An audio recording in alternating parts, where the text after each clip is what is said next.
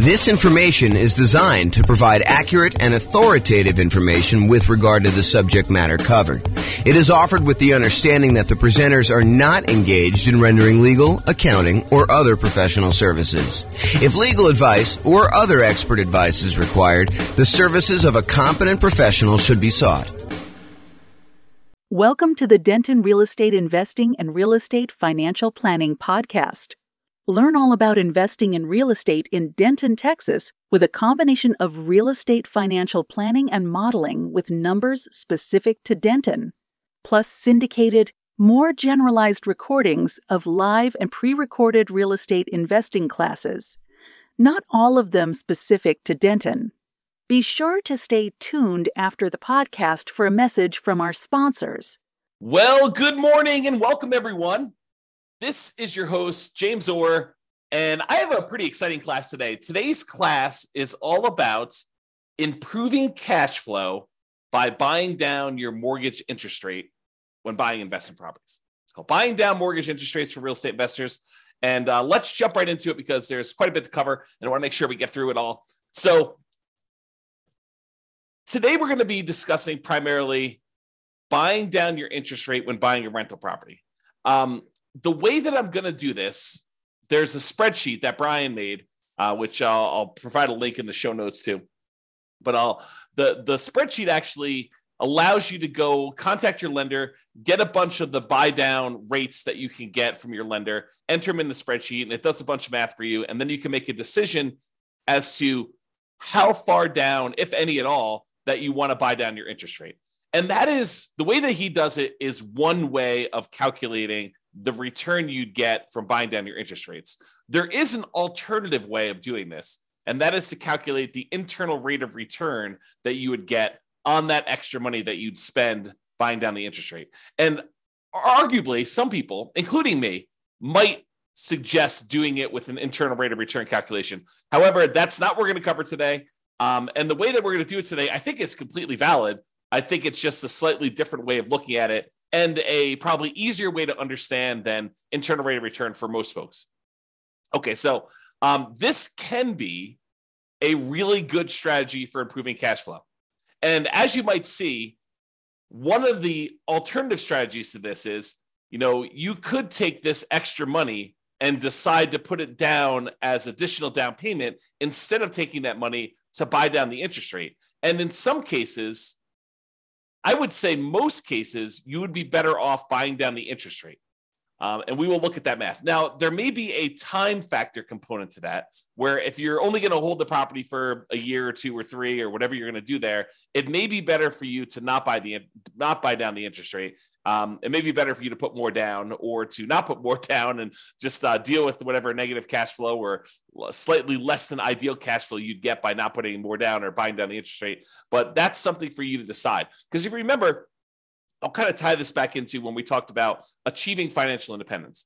There are some folks who are buying properties that they intend to have and hold forever, and that is going to be part of the income they receive when they're financially independent. These are properties that you expect to hold in your portfolio indefinitely. Like you do not plan on selling them at all.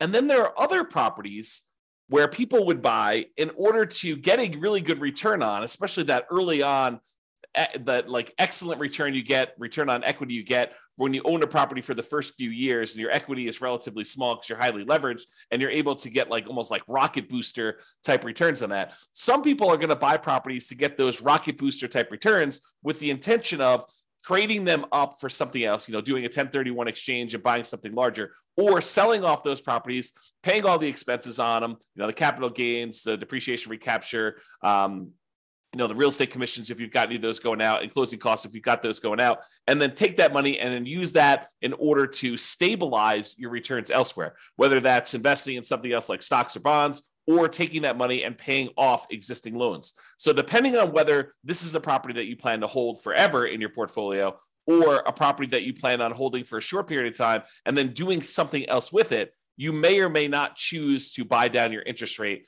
depending on the hold period. I'll also add in one additional wrinkle.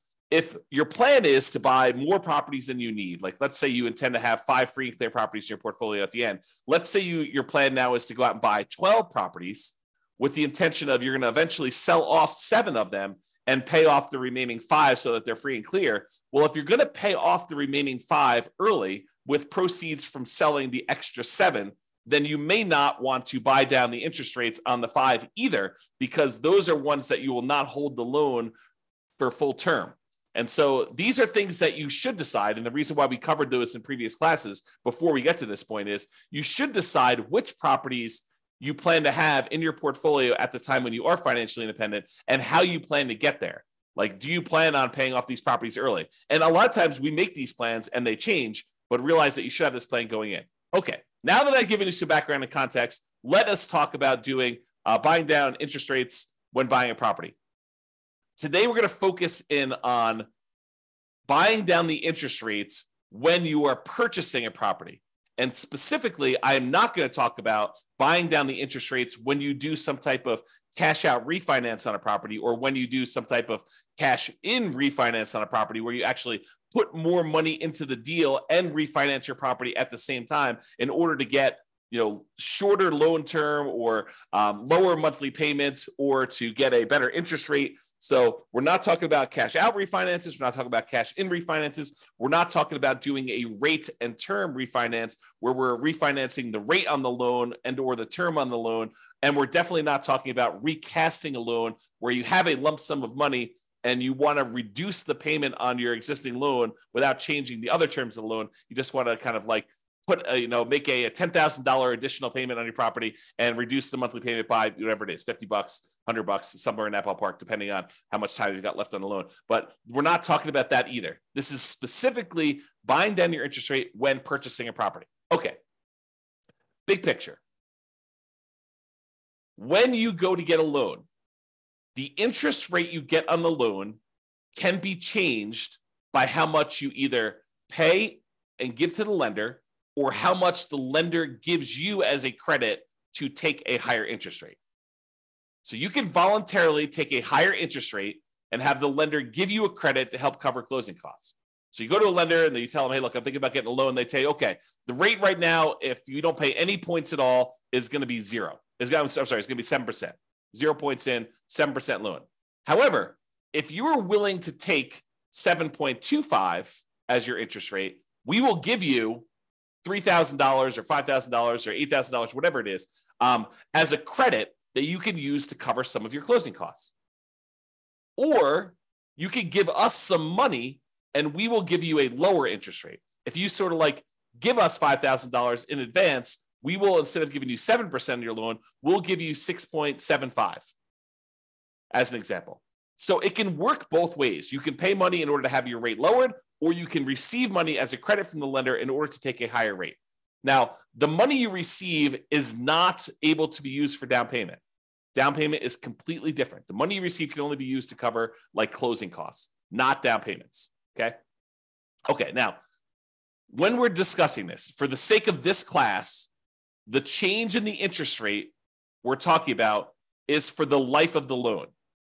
Okay. There are other loan programs where you could go in and the lender will say, I'll give you a 2-1 buy down type of loan where for the first year, you get a really low interest rate. For the next year, you get a slightly higher interest rate, but still lower than what it would normally be. And in year 3, you're getting your normal interest rate.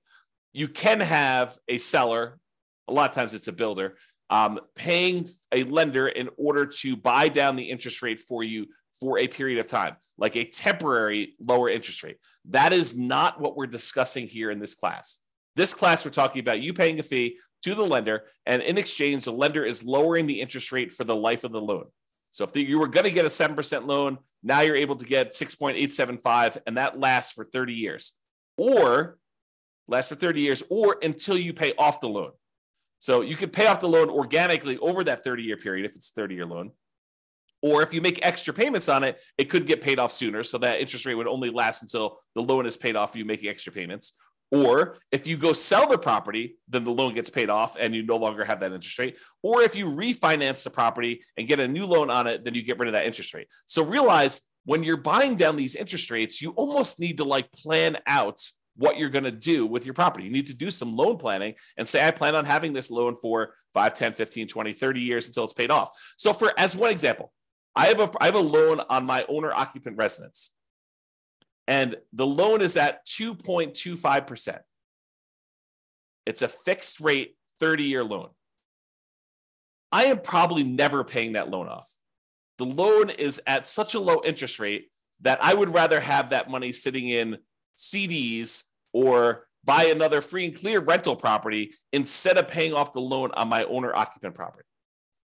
But it helps to know when you get a loan how long you're going to have that. Okay? Now, there are other things you could do where you get these short-term interest rates, which we talked about, like that lower payment for the first 2 years. Again, we are not discussing those. Okay. So I mentioned the word point. What is a point when you hear a lender say a point? Like you may hear them say, look, your interest rate is 7% with 1 point, or 6.5% with 1 point, or 6.5% with 2 points. A point is money that you pay to a lender upfront to get the mortgage interest rate. It is non-refundable. It is a fee that you pay to the lender in order to get an interest rate. And they can be positive where you pay the lender points, or they can be negative where the lender gives you a credit in order to do that. From the lender's perspective, it almost looks to them like money now instead of interest later. So they're like, look, you can pay me $5,000 now, and I will give you a lower interest rate so that I'll collect less interest over time in exchange for a little bit of money up front. Now, 1 point is 1% of the loan amount. So if you're buying like a $500,000 property and you're going to put 20% down as an example, that means you'd be putting $100,000 down on a $500,000 properties. So you'd get a $400,000 loan. Then 1 point of a $400,000 loan is $4,000. And to be absolutely clear, this is not part of your down payment. Any points you pay are in addition to the down payment you need in order to get the loan. They're in addition to other closing costs you might have for getting the loan. And the points you pay are not part of your monthly payments. It's not like if you pay points, then those count as part of your monthly payment. Okay. Points are separate things you pay to a lender upfront. They're non-refundable that affect your interest rate on the loan. Okay. That's what points are. So let's talk about what par rate is. The par rate on a mortgage is the mortgage interest rate you'd get if you paid exactly 0 points. You did not buy down the interest rate at all, and you did not receive a credit to accept a higher interest rate from the lender. The par rate is the interest rate you'd get if you didn't pay them any money and they didn't give you a credit to change the rate at all. Now, rarely does the par rate land on like one of these round interest rates. It's not like they're going to be the par rate is 6.00% or the par rate is 6.5 or the par rate is 7.00. Rarely do they end up on one of those sort of like really round numbers. They're usually like, 6.531 or 6.744 or 6.122. Like they end up being in these like weird spots. So in most cases, when a lender is giving you a quote for kind of like what par would be, they will tell you, par is about 6.5 and you're getting a $200 credit, like a really small credit. Or, par is 6.5 and you have to pay $250 in order to get that rate. Like, so the par rate might have been a little bit higher than 6.5 or a little bit lower than 6.5, but they'll tell you, you're getting a 6.5 rate and you got to pay us, 0.01% of a point or 0.01 points or 0.1 points, or like they're not usually even and equal like that. So you'll usually end up paying a little bit more to buy down the rate or a little bit less to get a credit in order to get at that round interest rate. So par rate is not usually on an even number. Now be careful. When you ask a lender, hey, what's the rate you're giving me? Be careful that you understand what the terms of that rate are. And what I mean by that is some lenders will automatically default to giving you a rate with 1 point. So you can't just call a lender up, and we cover this, and we'll cover it again when we go through the class on how to compare loans, but I have a class on how to compare loans with different lenders. You can't call up a lender and say, hey, what's the rate today? Because one lender may automatically assume that all of the rates they quote are with 1 point, and another lender may automatically assume that the rate they want to quote you is the one where you get the smallest credit. So, and the rates may be, a quarter point difference or more. depending on what you're looking at. So you can't say to them, do this, because they're not necessarily quoting you the same thing. You need to understand what the charges are for that loan to make sure you understand what they are giving you. So when you call them up, say, what is the rate? What is the par rate right now with no points? And believe me, sometimes you need to clarify with them that that's what you want, because they will still sometimes give you the wrong one. So oftentimes it's better to get the sheet showing what the buy downs are and what the credits are. And so you can figure out your own par rate to make sure you understand that they're giving you something that you can compare to someone else. Okay. So just a tip when you call lenders, you're trying to do that. Now, so let me paint a picture for you. You're about to buy a property. Okay. You have enough money set aside for whatever down payment you need. You have money set aside for all the reserves you need on the property you're buying, your personal reserves, and any other properties that you currently own. In addition to that, you have your closing costs set aside for buying this property. And if you're prudent and you actually have negative cash flow on the property that you're buying, maybe you're buying a property with little down and it's got some deferred down payment, negative cash flow, you've set aside any negative cash flow you'll have until that negative cash flow goes away. We'll talk about this in another class, but you set aside any negative cash flow that you have on that property as a prudent investor, knowing that, hey, that's coming. Maybe I should have my down payment, my reserves, my closing costs, and any negative cash flow that I'm going to have on a property. If you don't have a negative cash flow, you don't need to worry about that. Okay. So that's the context of where we are.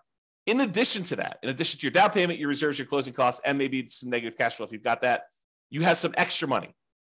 So the question is, what do you do with that extra money? Well, number one is you could invest in something else. You could say, I'm going to keep this money on the sideline and I'm going to use it to buy my next rental property, my next down payment, next reserves, next closing costs, all the stuff you need there. You could take that money and you could use it to market for off-market deals. Try to find some type of creative financing situation where you do some marketing and you look for a motivated seller where you can negotiate owner financing or subject to wrap financing or lease option or whatever you're doing there. So you can use it to do marketing to find off-market deals. You can make improvements to a property to improve cash flow, whether that's the property you're about to buy or another property that you own. You're like, if I went and I converted this property to, kind of like closed in the garage or added an extra bedroom or, added a RV parking spot or whatever you want to do in order to make improvements, you could take that money and you could get improved cash flow with it. You could hire a property manager to buy back your own time. You could set aside money to do that. Okay. So these are just some of the ideas of things you could do other than use the money to do what we're going to do today. Okay. The other things you could do is you could de-risk. You could take that extra money. You could say, I'm going to increase my reserves on all of my properties so that I have a lower risk level. If you thought it was prudent to have 1 month of reserves on all of your rental properties, that's probably risky. If you said, I'm actually going to de-risk by taking the extra money I have, and I'm going to make sure I have 6 months of reserves on my rental properties, that's less risky. If you say, okay, look, I want to even de-risk even more. I want to have a year's worth of reserves on every single one of my rental properties and my own personal expenses. That would be a way for you to de-risk. It would reduce your overall risk by having more reserves. Another way to de-risk would be to buy more or better insurance. Be property insurance, could be umbrella insurance, could be additional liability insurance, could be maximizing your rates on your car insurance, whatever it is that you want to do to de-risk, that is one strategy you could do with that extra money. Another thing you could do with that extra money is you could put more down. By putting more down, it means that you end up borrowing less, which reduces the payment that you have on the property and therefore would improve cash flow. So by putting more money down, you borrow less money on the property, reduces the payment and improves cash flow. It may also get rid of PMI. If you went from putting 15% down to buy an investment property to putting 20% down, you would also eliminate PMI. So you'd borrow less because you're going from 15% to 20% down. So you're borrowing, instead of 85%, you're borrowing 80% now. So that would reduce your payment. But in addition to that, you get rid of PMI, which would further reduce your expenses on the property, which would also improve cash flow. And when you put more down, sometimes you go over a threshold where the lender says your rate now improves. If you go from putting 15% down to putting 20% down, not only do you borrow less, not only do you get rid of PMI, but you also get a slightly better interest rate directly from the lender because you went from an 85% loan to value to an 80% loan to value on your loan. Okay. So by putting more down, you can improve your cash flow in possibly 3 ways, usually at least 2, which is borrowing less and getting a slightly better interest rate. So those are some of the options if you have extra money when you're buying. Today, we're going to cover one of the other things you could do with that money, and that is you could voluntarily pay extra points to the lender to buy down the interest rate on the loan. Okay, so you give money in terms of points to a lender. They're non-refundable. You don't get them back. They don't count as equity, but then you actually use that in order to improve the interest rate you're getting on the loan for the life of the loan, which could improve cash flow. So comparing the two options, you can either put more money up for down payment or you could buy down the interest rate. If you do it as down payment, you borrow less, you lower the payment, you get improved cash flow. When you buy down the interest rate, you borrow the same amounts, you reduce the interest rate, and you improve cash flow. When you put more down as a down payment, the money is now in equity in the property. You are likely to get it back when you either sell the property or do a cash out refinance. When you buy down the interest rate, the money is consumed. The lender takes it as a fee. It is not equity in your property. You do not get that back when you sell or do a cash out refinance. When you put more down payment down, it lasts the full life of the loan, just like it does if you buy down the interest rate. They both last for the full life of the loan. When you put more down in down payment, it may change your interest rate. May. If you don't go over a certain threshold, if you only go from putting 20% down to putting 22% down, you may not see an improved interest rate from doing that. If you go from 20% down to 25% down, you are likely to see an improvement in your interest rate when you put more down. However, when you buy down your interest rate, that's literally what you're doing. It does change the interest rate. When you put more down in down payment, it may impact your private mortgage insurance. If you go from less than 20% down to at least 20% or more down, then it will affect your interest rate. It'll affect your PMI. It even affects your PMI if you go from like 5% down to 10% down. It doesn't even mean that you need to get rid of it completely, but actually having more in down payment will reduce your PMI payments by some, not to zero. You have to, in order to reduce your PMI to zero, you need to go above 20% or more. Okay, but you can go from 5% to 10%, and it could actually adjust your PMI because you hit certain thresholds with PMI. When you buy down your interest rate, though, it does not impact PMI at all. Okay, so those are comparing the options. So let's say you do want to consider buying down your interest rate. You call your lender up or you email your lender and you say, look, hey, can you send me a list of the buy down table for buying down the interest rate on this particular thing? And they'll send you over something what looks like on the screen here, which is a buy down table showing you all the different rates along the left-hand side. Then there's a column for APR, which I'm not going to get into today. Then there's the price, like how much it actually cost you in order to do that. The discount or rebate percentage, like how much in terms of points that it cost you to do it, whether they're giving you a credit, which is the green ones down here. This is where they're paying you money. The red ones are where the borrower, you, are paying in a fee in order to get that. This is the dollar amount of the rebate based on whatever price of property they put in to give you this quote, and whatever your credit score is and stuff for today. So it tells you like how much it costs you to do that in order to do it. And then it gives you what the principal and interest part of the payment is. Okay. So this is the table they will give you. And you're looking at it and you're like, I'm not sure I understand like what the implications are just by looking at the table. And that's right. That's the trick, is that you need to do some math in order to determine if this is worthwhile doing. Okay. So then what we do is we take the spreadsheet that you take the data that your lender gave you, and you plug the numbers into the spreadsheet. You have Brian Williams buy down calculator version 3.01 is what we're using here today. And you're going to enter in your loan amount, the purchase price of the property you're buying, the loan length, for example, 30 years, the par rate. And if you don't know the par rate, there's a little calculator on the spreadsheet for helping you calculate what the par rate will be. If they only have like for example, on this one, the par rate wasn't even. It was probably somewhere between 6.5 and 6.625. As you can see, one way there's a little bit of a fee, and the other way there's a little bit of credit. So it's between these two numbers. So the spreadsheet will help you calculate what the exact par rate is. And then you copy the interest rates and the costs from the lender email. So it looks something like this. You enter in the loan amount over here, the purchase price, the loan length, and then the par rate. And the par rate calculator is below this. So if you need to calculate it out, you can do that. But I calculate that for you, and then I showed you what it is here. And then it will calculate what the par payment would be for you.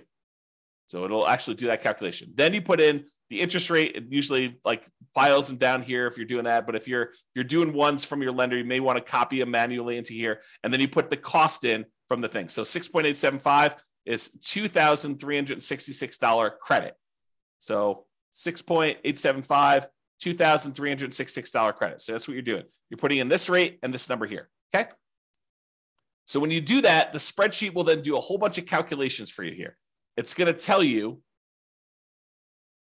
the difference between how much it costs you in order to buy down the interest rate from here to here, the difference in those costs. So for example, if you were going to go get 6.875, they would give you a credit of $2,366. If you want to get 6.75, it would only cost you it would only give you a credit of $803. So the difference between these two is $1,563. So it shows you the difference in cost in going from one to another. Then it shows you what the average cost per like tier to get down to here would be. So it shows you what the average would be. And then this does a whole bunch of stuff, calculation of points. You can ignore all that. And then the payment if you bought it down. So this tells you what your new monthly payment would be.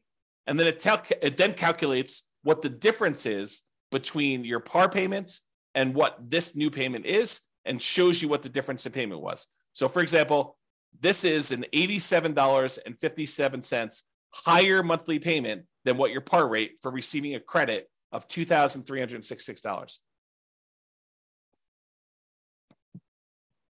Hold on one second. Sorry, I had to clear my throat. Okay, so with that being said, you can see here that when you buy down the rate a little tiny bit at 6.5, you end up getting a $30.52 better payment, which if you multiply by 12, you're getting $366.26 better cash flow on your property by buying down the rate there. And you can see there are ones where you're getting significantly better cash flow. For example, if you buy down the rate all the way to the max, you get $5,795.31, almost $5,800 better cash flow for the year. Almost $500 a month better cash flow by buying down the rate. Now you got to say to yourself, is it worth paying this amount of money in order to get that rate? That's what we're going to look at. And I've included this thing called vanity rates. So most of the time rates are quoted in the eighth of a point. So 6.875, 6.75, 6.25. But sometimes a lender will give you a quote for a rate of, 5.99 or, 5.49 or something like that, where it's a number that is sort of like not one of the normal eighth of a point type deals. And so they'll include those in your list, but a lot of times vanity rates don't make a lot of sense. So I'll show you what they look like here, but I've included them in this chart. I will remove them later as we show you. Okay, continuing on. So this shows you what the difference in cost was when buying down your interest rate. And what I want to point out to you is that the amount it costs to buy down your interest rate 1/8 of a point is not the same. And it's not linear. It doesn't automatically increase as you go up. Okay. So this red line shows you where the par rate is. These are credits. These ones over here is you're paying a fee in points in order to get a lower interest rate. But in order to change your interest rate, from it's got the vanity rates in there. So let me go remove the vanity rates here, but it shows you the difference. So for example, right here, in order to go from 6.25 to 6.15, it costs you a difference of $1,662 or $1,078. It's cheaper to go to this one than it was to go to this one. That's what we're showing you here.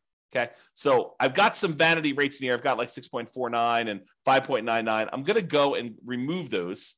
I'm showing you where they are, and I'm going to show you that I'm now remove those in the charts. Here's where they were in red Now that I've eliminated those, now we've got only showing ones where we have the eighth of a point difference. So you could see it a little clearer by removing those extra vanity rates. Okay. So when you go from 6.5 to 6.375, it costs you about, I don't know, whatever that is, $200, $210 more to do that. When you go from 6.375 to 6.25, it costs you another $200 more. But to go from 6.25 to 6.125, it's like $600 less. And there are these inefficiencies in the market for buying down your rates. And part of what you're looking at is taking advantage of these inefficiencies. They will sometimes tell you, look, we would prefer you to buy down here, but we'd prefer you don't buy down past this certain level. Like as one example, if you wanted to go from 5.125 to 5.5, I'm sorry, from 5.125 to 5 even, the difference in buy down for these is significant. It's like $1,400 more. So this may be a spot where you might consider not buying down the extra amount. Or here might be one where you consider not buying down the extra amount. Or here might be one. You can see whenever it goes and it gets more expensive to buy down to the next level, you got to wonder, is it worth it doing that for me? And we're going to do some additional math, and I'll show you that. But realize that they change. It's not uniformly one price to buy down to the next lowest interest rate tier. Okay. Same table before. I've just now eliminated the vanity rates. Not going to go over this. I already went over it again. Now, one of the things we're looking at is the average cost per incremental interest rate. And you can look at these and you can see that, ignoring the ones that are credits, if we start looking at the ones that are actual buy downs, you can see that they sort of like increase a little bit, then they decrease a little bit, and then they start increasing again. So if you were thinking about where you might want to buy down, one of the things you could look at is where it actually starts to increase again. So you can look for these inefficiencies, and I'm going to zoom in and graph this out for you and show you this is the average cost per incremental improvement in mortgage interest rate, the average cost in order to buy down to that level. And this is to the left of here are the credits. So we're going to just ignore those unless you wanted to take a credit, but we're talking primarily about buying down the rate. And so you can see to go from 6.5 to 6.375, it's more expensive. To go from 6.375 to 6.25, it's slightly more expensive. Then it gets cheaper to go to 6.125. Then it gets the tiniest bit more expensive to go to 6%. Then it starts getting a little bit more expensive again to go to 5.875.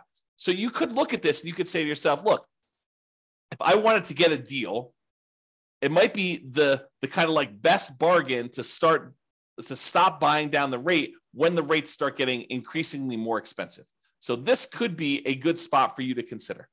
Now, the decision is totally up to you. You don't have to buy down your rate at all. You could choose to take the par rate. You could choose to take a credit. But if you're thinking about, I want to improve cash flow on my property, this is one way to do it. And then you got to wonder to yourself, is the extra money that I'm spending worthwhile investment? What's the return I'm getting on spending this extra money? And that's where we're headed with this.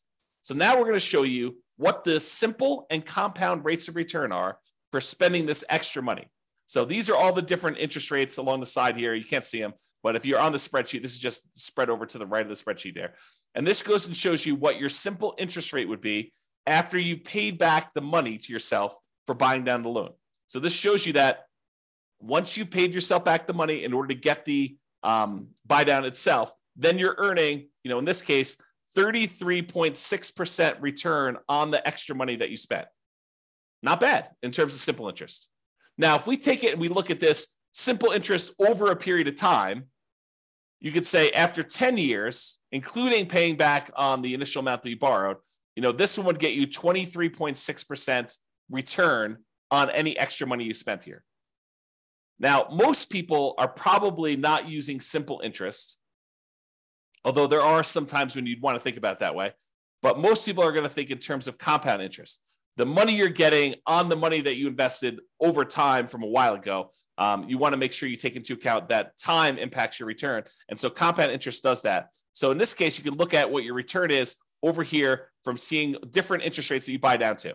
And you can see that there's a lot of them, depending on how long out you go, where you get good returns on your money for doing that. So for example, here's how you read this chart.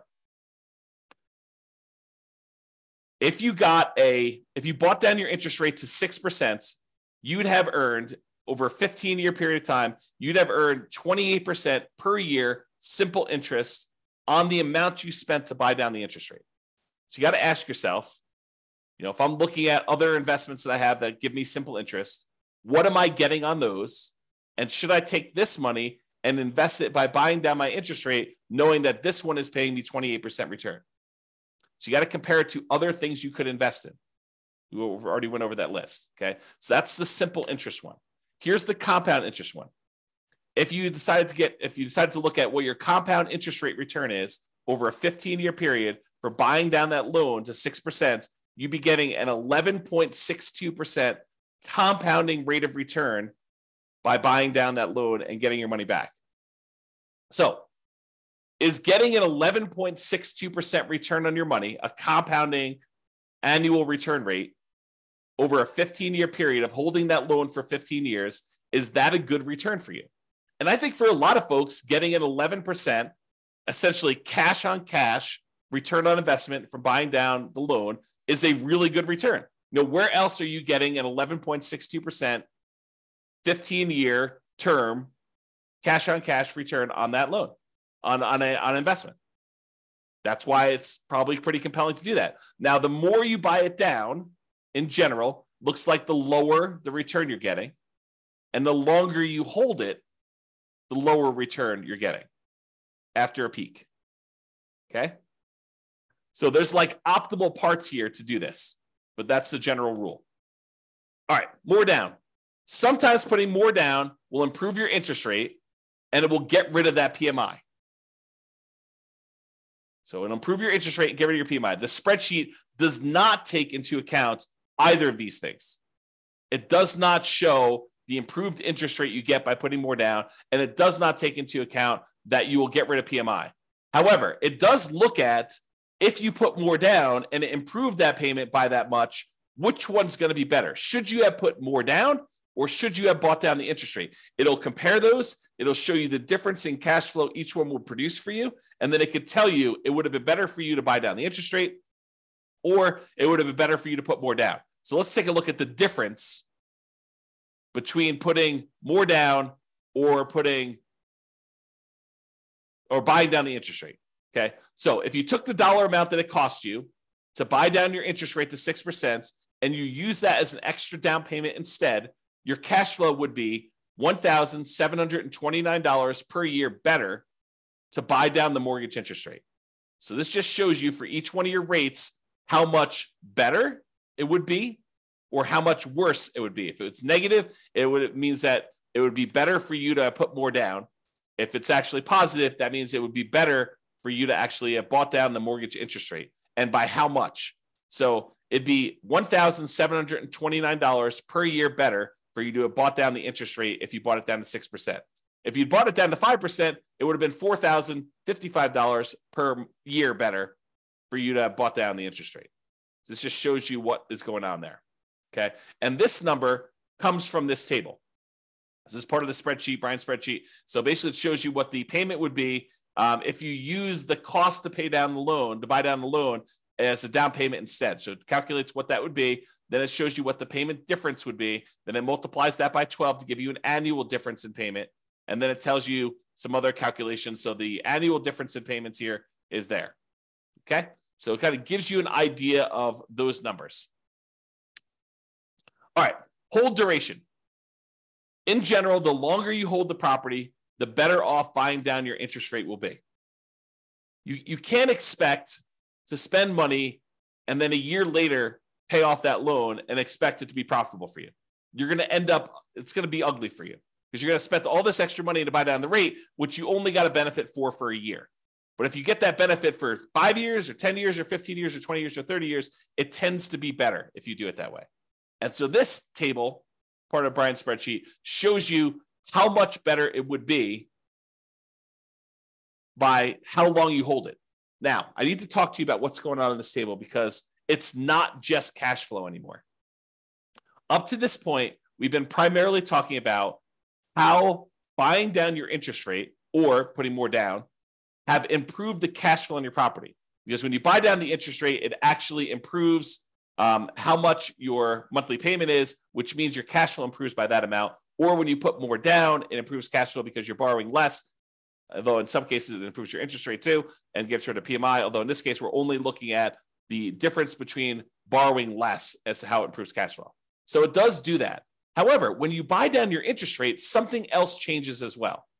If you remember the 4 areas of return you have when you buy rental properties, there's appreciation. The property tends to go up in value over time. It doesn't matter how much you put down as to how much the property goes up or down in value. If you put 100% down, the property can still go up or down in value the same amount.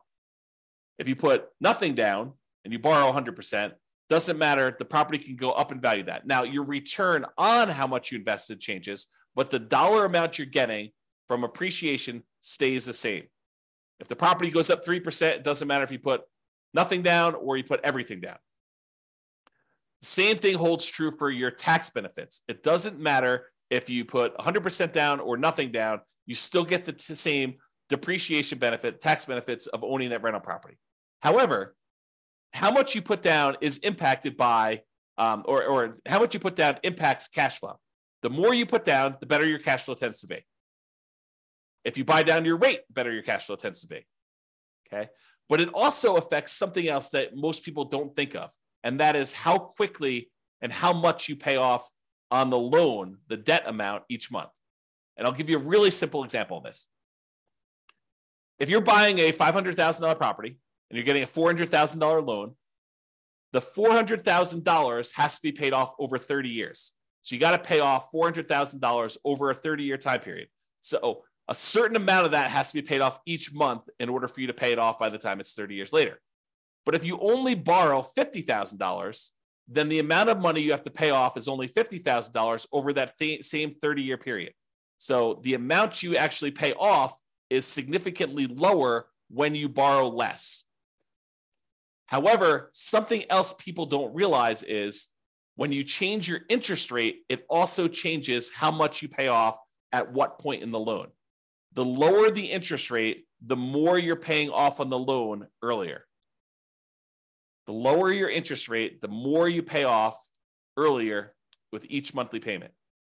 So the amount of equity you gain in your property also changes based on what your interest rate is. So when you buy down your mortgage interest rate, it also changes how much equity you grow in the property and when. What this chart takes into account is both your cash flow difference and the equity difference you get between buying down the interest rate or putting extra down payment down, because when you borrow less, the down payment impacts your equity as well. So it does take into account both of those changes, and it shows you what the difference was. So in this case, if you look at whatever it was here, I think this is probably around, let's see, 1, 2, 3, 4, 5. I think this was buying around to 6% or so. So right here, I'm assuming this is the buy down 6%. It shows it on the full table, but I can't see it. It shows you that after 15 years, you'd be $18,331 better if you bought down the interest rate than putting that money down as additional down payment. So this shows you both the cash flow improvement and the equity improvement you'd have by doing that based on hold duration. Okay. Now, buying down your rate or prepaying PMI.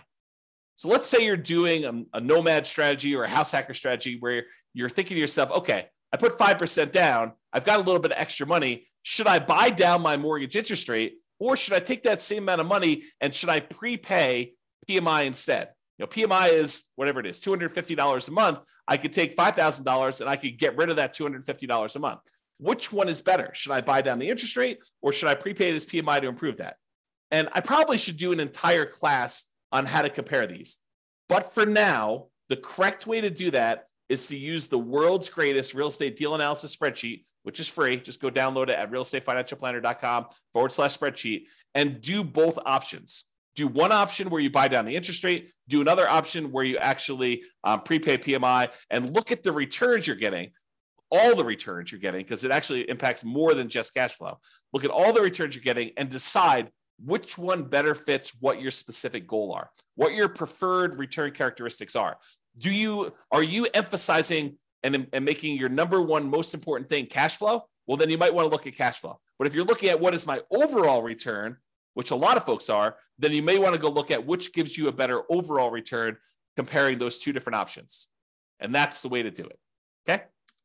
All right, in conclusion, you could choose whether to receive a credit or to buy down your mortgage interest rate. That's your choice when you go to get your loan. It can be better to buy down mortgage interest rates than to use that same amount of money to put more down. It can be better for you to do that. So you should call your lender to get the buy down amounts and then use the spreadsheet to do some math to see what may be best for you in your specific situation. And if you need help with this, ask your lender and or your real estate agent. You know, it would help if you filled out your spreadsheet and you understood what you're trying to do. But if you need assistance, your lenders should be able to answer questions about this and help you do it. Now, the decision is going to be yours. You understanding what return you're getting for buying down this rate from the spreadsheet, you need to decide, hey, look, do I want to spend more money in order to get this perceived return on that extra money that I'm spending, thinking I'm going to hold the loan for that amount of time? Or do you want to not spend money and do that? I mean, it's up to you. So realize that the decision is yours, and it's really a decision about what type of return you want to get on that extra money. Maybe you decide you don't want to buy down at all. Maybe you say, look, I should just take this money and go buy another property. And instead of getting, 11%, additional cash on cash return on this, I can get a overall, whatever it is in your marketplace, 30% overall return on my money when you include appreciation, debt pay down, depreciation, and cash flow on your money. Or maybe you're like, hey, look, cash flow is really important to me. It's going to be what gets me to financial independence. I want to optimize for cash flow. And so I'm willing to spend money now in order to get a really good return on that money by buying down my rate and improving cash flow. It is your choice. All right. That's all I got for you. I hope you enjoyed this class. I'll put a link to the spreadsheet in the show notes for those of you that need that. And feel free to use it to analyze your next buy down when you're purchasing a property.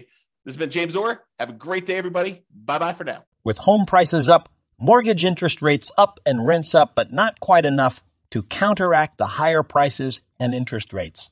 Cash flow on rental properties in Denton is harder than ever.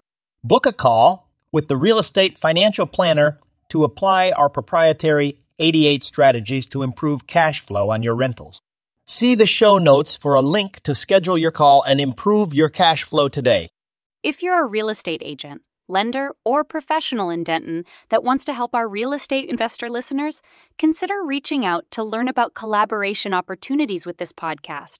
We'd love to add more value to our listeners by having you assist our investors buy, sell, and finance their real estate investments. See the show notes to schedule a call to discuss collaboration opportunities.